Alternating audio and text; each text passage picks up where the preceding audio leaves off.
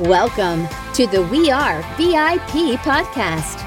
Each week, your host, Casey Haston, Director of Recruiting at VIP, will bring you valuable insights from thought leaders, introduce you to incredible companies, and bring you tips for landing your dream job from our team of executive recruiters at VIP.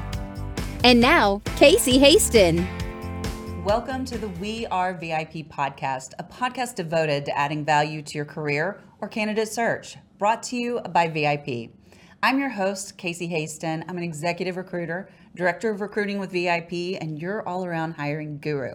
And you know, I love to bring you exciting guests each week so that we can gain from their wisdom and their knowledge and what they've learned as they've gone through life. So today on the show, I'd like to welcome Eric Strafel, CEO of Molecular Testing Labs and founder of SUMMi7. He brings years of experience in leadership with a Fortune 50 company and is sharing his knowledge with business owners today to help them scale. So thanks for joining us today, Eric. Yeah, thanks for having me, Casey. You know, one of the first questions I like to ask is, how did we get connected? And let me tell you why. And I'm sure you know this, as being the great businessman that you are. Networking is everything. Yes, yeah. So how did we get connected? So through Success North Dallas, Shelley Howlett, who was the president of SUMMi7, connected us, which was amazing. You know, I met Shelley through WPO, Women's Presidents Organization, and we presented one of our SUMMi7 programs, loved what Shelley was doing. She had just sold her business, and so brought her in to lead SUMMi7, which led me to you and this opportunity. So in the business that she had just sold? BNI. So BNI is another networking big business, yes. Networking organization. Yep, so very successful for a couple of decades now. Yeah, that is incredible. And I love, you know, part of what I do is with our young executives through Success North Dallas, and I love like connecting these dots for them because it's like a spider web that just keeps growing. And you never know. No, you don't. Know. You never know. I had one lady, I'll tell you just a quick story about that because it's a great, you never know. Somebody had introduced me to somebody, and I'm one of those type of people, I never say no to a conversation. I feel like if somebody felt it was important enough to introduce them to me, I need to take the time to find out why. Yeah. And it doesn't always work out, but most of the time it does. And so this time somebody had introduced me to another recruiter, and I'm like, why do I need to talk to another recruiter? You know? Yeah, are they a competitor? Very much competitor. You know, not in the same demographic, but still, I'm just like, I know how to recruit. So anyway, I'm talking to this lady, and we start to talk, and she's like, well, I have to tell you before we get started, I'm not recruiting anymore. I retired from that. And I was like, oh, okay, what are you doing? And she goes, well, I'm actually running my, helping my husband with his printing business. Now, why this is important is because I was looking for a printer for my book that I was about to publish. Wow. And it's a journal, and I wanted it coil bound. So it's very specific things. And I was like, what are you working on right now? And she goes, well, I just happen to have a prototype here. She held up another journal that was coil bound. And she said, yeah, this is a journal we're working on for one of our clients. And I'm like, hired. Very cool. Yeah. That is a great you never know story. You never know. So you always have those conversations. So, but this isn't about me. This is about you. So tell me a little bit about yourself. How'd you get started? And, you know, about molecular testing and about SUMMi7. Tell me everything. Yeah, so I'm an engineer by training. I took aerospace and biomedical engineering specialties, and I just wanted to get in a field that was meaningful. I ended up going in aerospace for 25 years. Oh, wow. And got through a lot of big companies and led a company that was acquired by Boeing called AVL. Was the CEO there, got into Boeing, led strategy for Boeing Global Services. And then what I realized is that I really enjoyed helping other companies, and I consider myself a builder.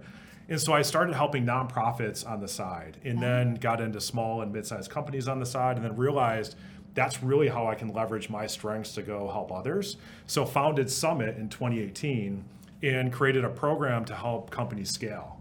And so I still have that going on the side. Shelley runs that now. One of the first programs that we ran was with Molecular Testing Labs, and where I was out with SUMMi7 to create economic equity, trying to level the playing field to help businesses grow 5, 10, 20 million. Molecular Testing Labs is focused on health equity in creating access to diagnostic testing through all the assays and tests that we run in our lab, and creating access to that through home collect kits. And to get to where people are, and 70% of care, the care journey is informed by diagnostic testing, and a lot of people don't do it. and therefore they end up on the wrong path, and it leads to poor health outcomes. And so a really important part of our healthcare system. And so it was just a natural fit then when they needed, they were looking for somebody to come in and bring them to the next level. Love their mission, love the people there, the company. And so, yeah, I now took that CEO role in August of last year. So now but you still participate with SUMMi7, right? I do, yeah. So now my primary focus is molecular testing labs and really helping them achieve their vision and mission and engaging with that team. I still do SUMMi7 coaching on the side. We have other coaches now. Shelly runs the business, doing a lot to try to still help support our mission, which is around economic equity. And then I sit on a couple board seats as well. That's a lot. Yeah. And I just have to go back to engineer. Engineer. So what that leads to in business, it's interesting. So I have an engineering mindset to deconstructing businesses, Yes. right? Which then break it down into the lowest common denominator, which has proved helpful to help engage people in understanding, what does your business look like? How can you break that down to let people engage in different parts of it and figure out, diagnose the issues, and then figure out what the solutions are. I actually had an engineer on here not too long ago that was an engineer mindset coach. And I'm like, how did you get from there to there? And it was really interesting because the people that she serves, and I can't remember what she called it, but it was like she worked in the aerospace industry too. And she would call them like when you have to go in and solve a problem and a situation, I can't remember. But anyway, it was very interesting. But basically, she took what she learned fixing the problems and used it to kind of deconstruct what was getting in people's ways their mindsets. Yeah, a lot of that is systems thinking. And so everything is part of a bigger system. And so Yes. you've got to understand that. And that's a lot of what engineering teaches you. So I think it is an interesting perspective to bring to any business situation. And the other thing she did was she added the neurolinguistics on top of it. And so she really put the science behind why we think the way we do. Very and cool. deconstructed it that way, which was a little bit different because, like when I talk about mindset, I tend to go to the woo-woo. It's just manifest it, Right. And she's like, no, this is why you can manifest it. Yeah. So I thought that was a really interesting take. Yeah, I love it. So, but my dad's an engineer. I don't know if I told you that. No. Yes. What kind of engineer are you? Mechanical. He's electrical. Okay. So they're very close, right? They're very close. I like mechanical, I think, because I like to more hands-on. Electrical is definitely a lot of theory and things you can't see. He does a lot of that. But yeah, both, the first couple of years of either one is similar. Last couple of years is where you get a little bit more specific. Gotcha. So based on everything you've done and what you've learned, you've poured that into SUMMi7. Yeah. So tell me a little bit about the services that you guys offer and what can companies benefit from those?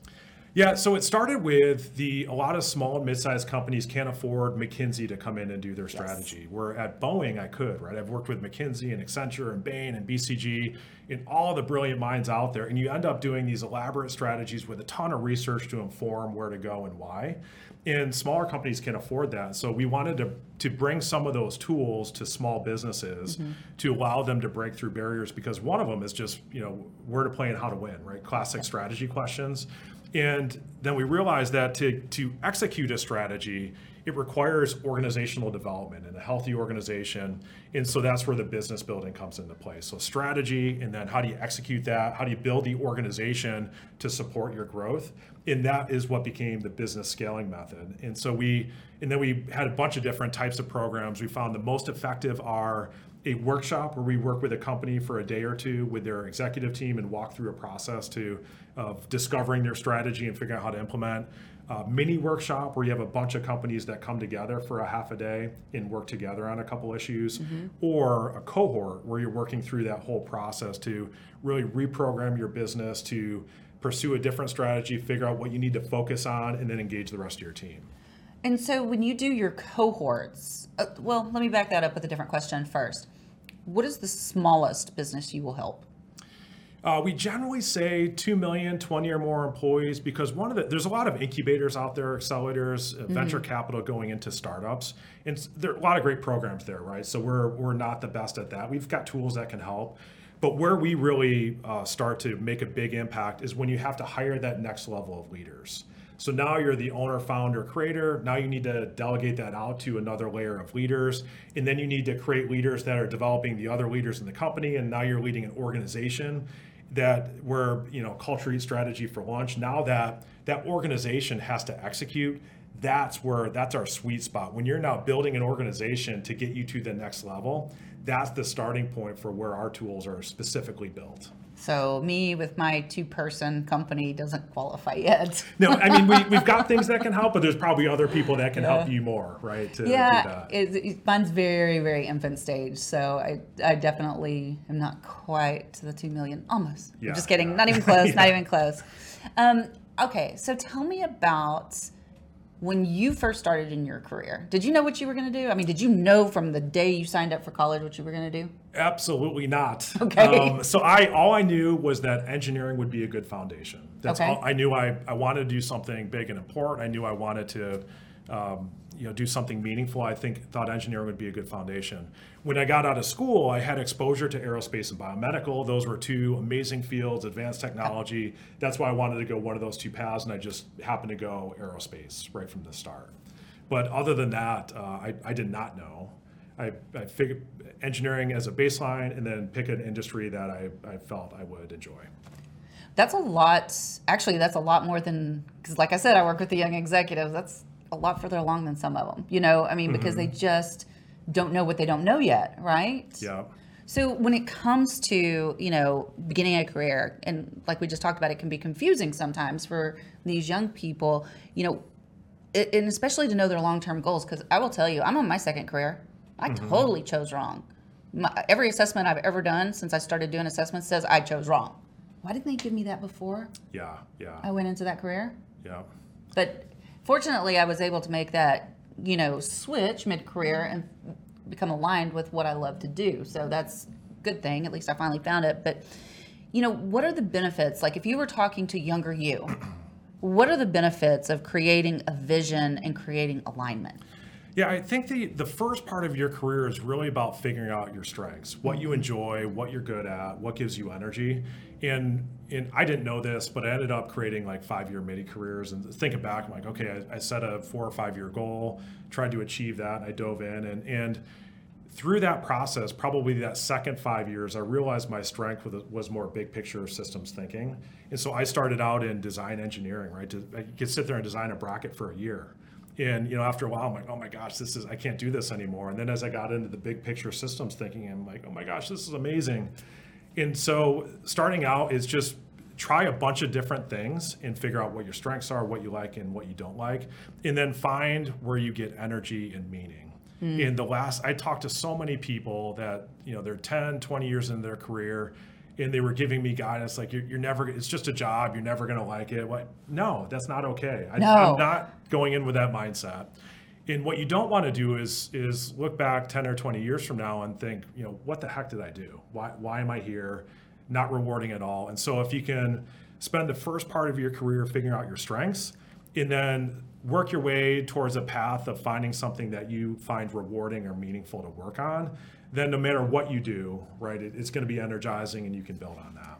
That is such great advice. Where were you 20 years ago? Yeah, well, I didn't know that too. I went all over the place early in my career, but I figured that out along the way. It's so true, and I think that we need to give ourselves some grace sometimes, or not us, because we're past that, but I think people that are starting out in their career, and I was one of them. I stuck with a career because I was like, all right, this is what I chose. So I did it for 20 years. Mm-hmm. And when I finally got into that career where I was aligned with my passions, I was in my genius zone, mm-hmm.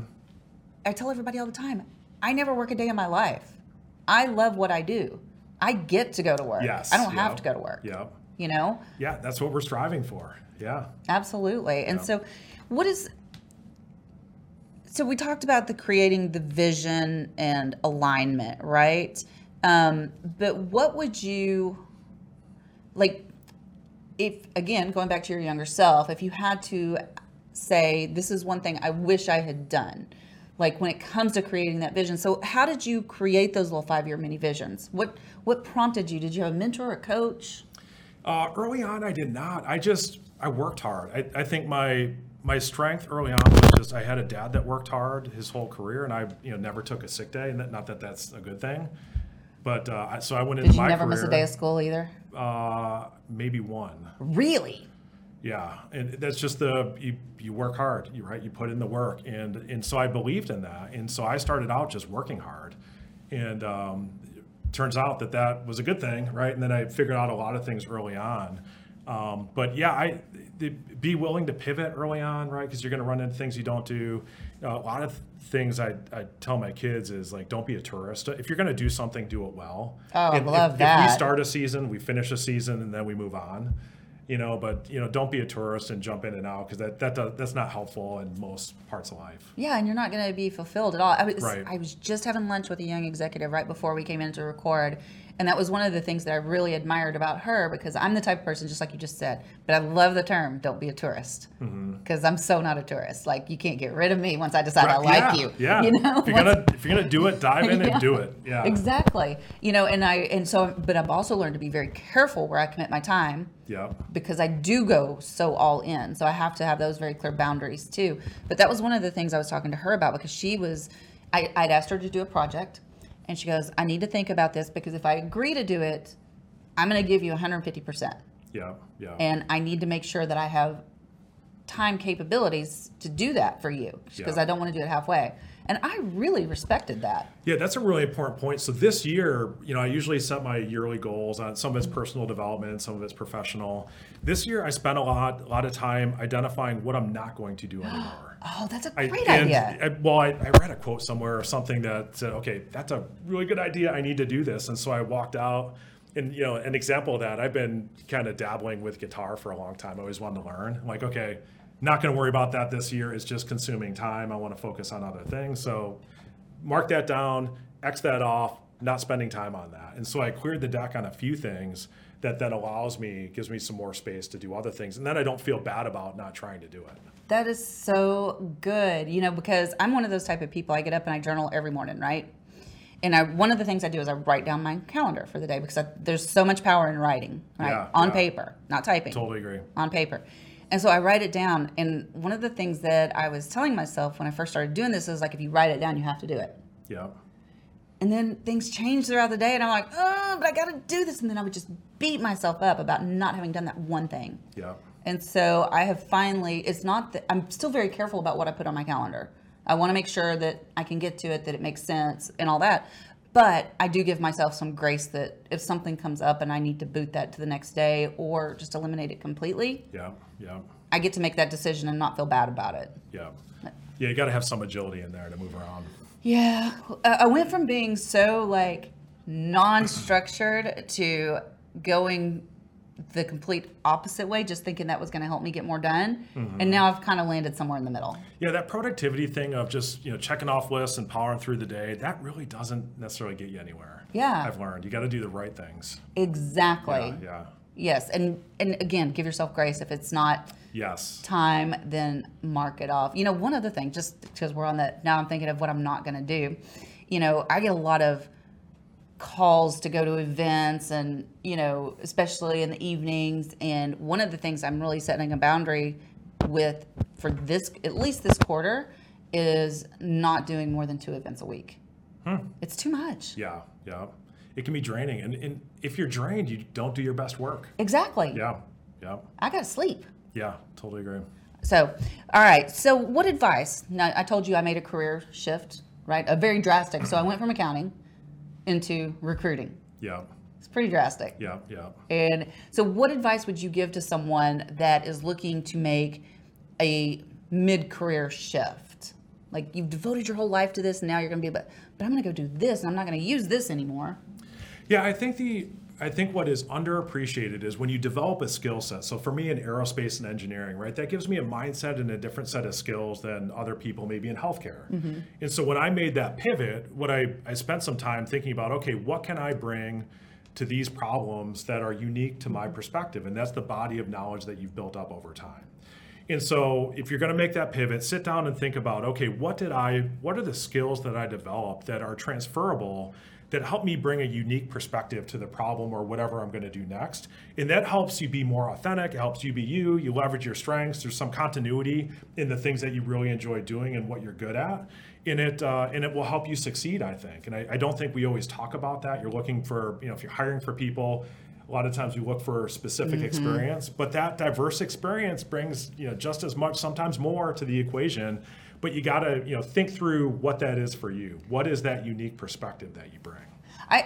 So that's very true because, I say I had a complete shift, but I went from doing accounting to recruiting accounting. Yeah.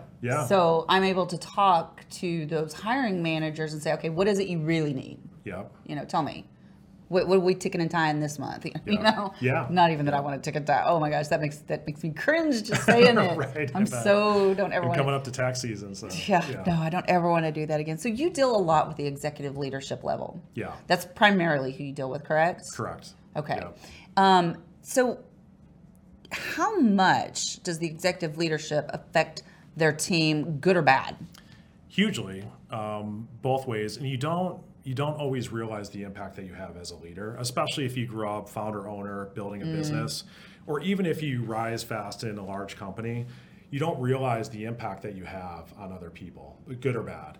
And so a couple things that I found unique is one, always got to lead by example, right? You've got to demonstrate values. You don't have to have all the answers. You got to have humility and listen to others and bring perspectives to the table. But the one thing that resonated with me that I've seen is culture, I think, forms around what you accept.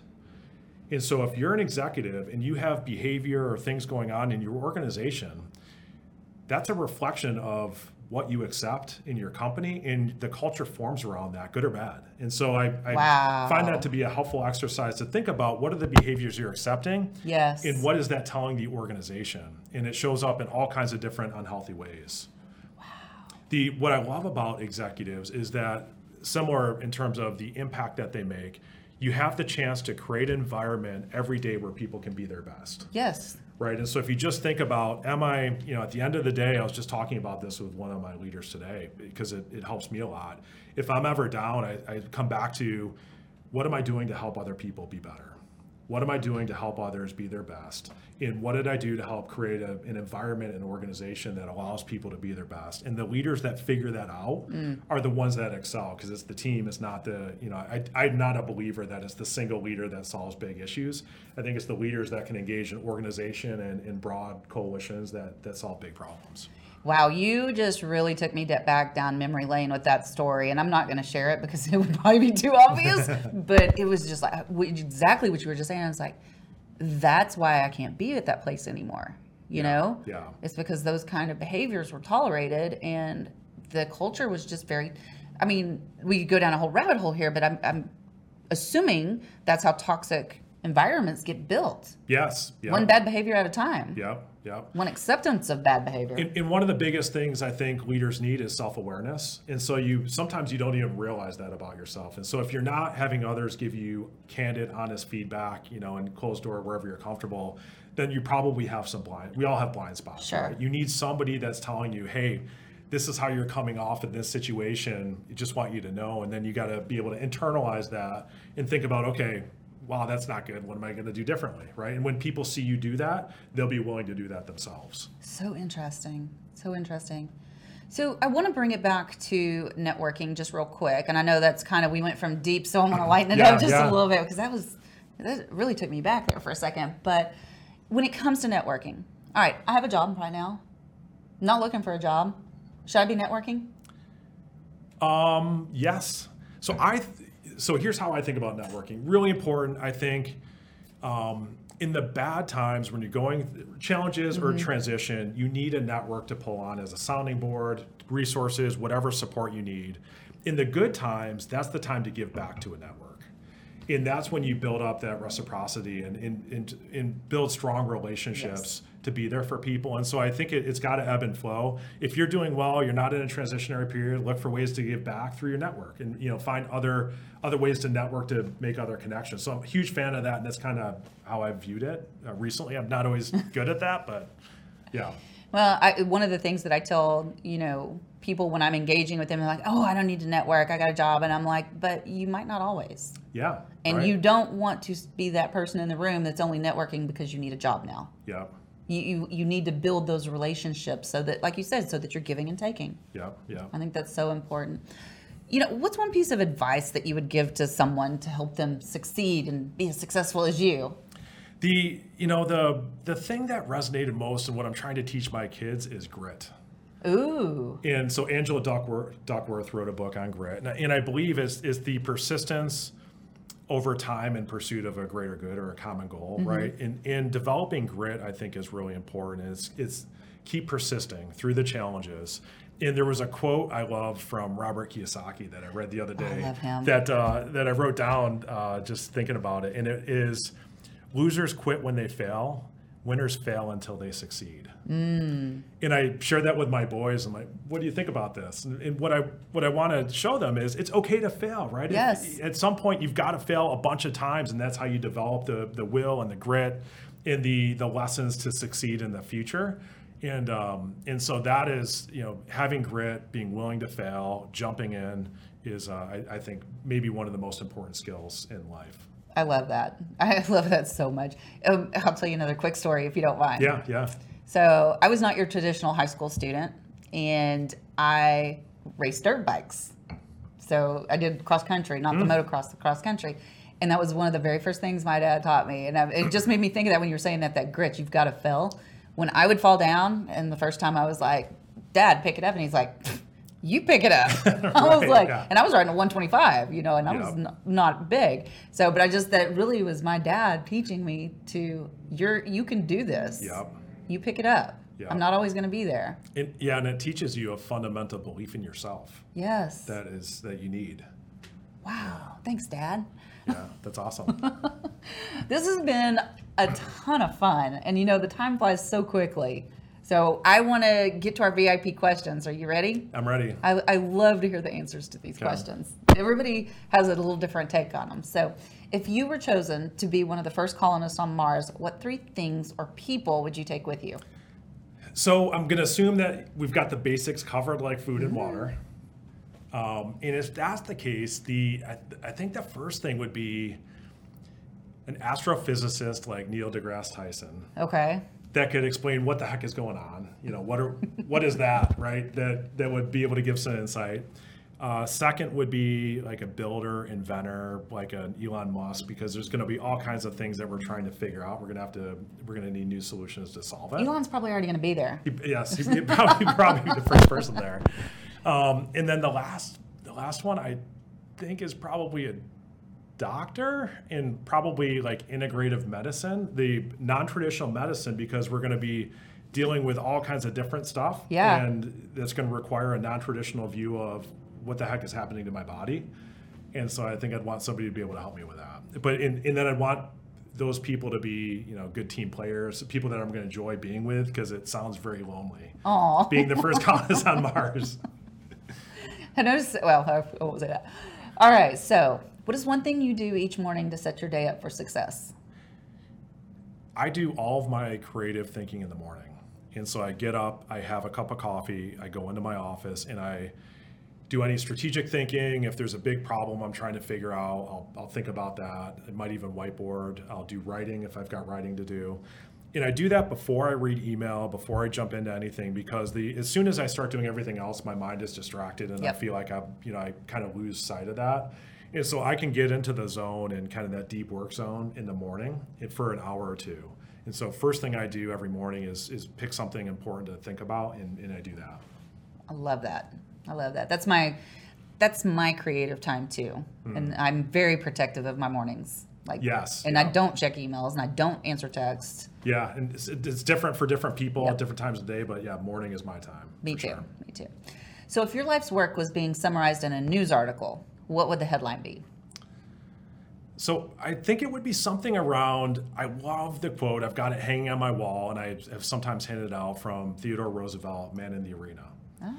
And the quote is to the effect of, it's not the critic who counts, it's the person in the arena, blood, sweat, and tears, trying and trying and failing and trying and failing over and over again, doing something meaningful in trying to make a difference. And I always consider myself, I want roll up my sleeves, dive in. I want to be a doer. I want to try things. I'm okay failing. I want to teach that to my kids, but that quote, it'd be something around, man in the arena, and how I was able to pass that on to my family, my kids, And just to don't be the person on the sidelines. Jump in, do the work, be okay failing. We'll be there for you, and do something important. I'm going to add something to your title. Don't be a tourist. Yeah, yes, yeah, that's good too. Yeah, I really love that. I'm so going to steal that from you. Yeah, because I think it's really good advice. So how do people get in touch with you? How do they find Summit? What's the best way? So probably our website, summit.com, SUMMi7.com. The 7 is representative of the tallest peaks on 7 continents, which is, we have world aspirations to help people, in their journey to climb.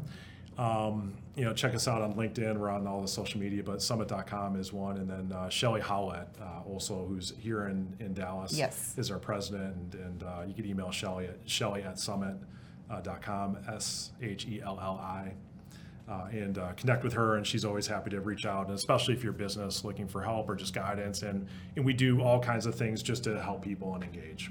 That's awesome. Thank you so much for being here today. Yeah. I just have one last thing to say to you, though. You are a VIP. Thank you. I appreciate it. I am now. And that's a wrap for today. Join us next week here on the We Are VIP podcast. We'd love to know how we can help you be a VIP. To find out more, log on to wearevip.com.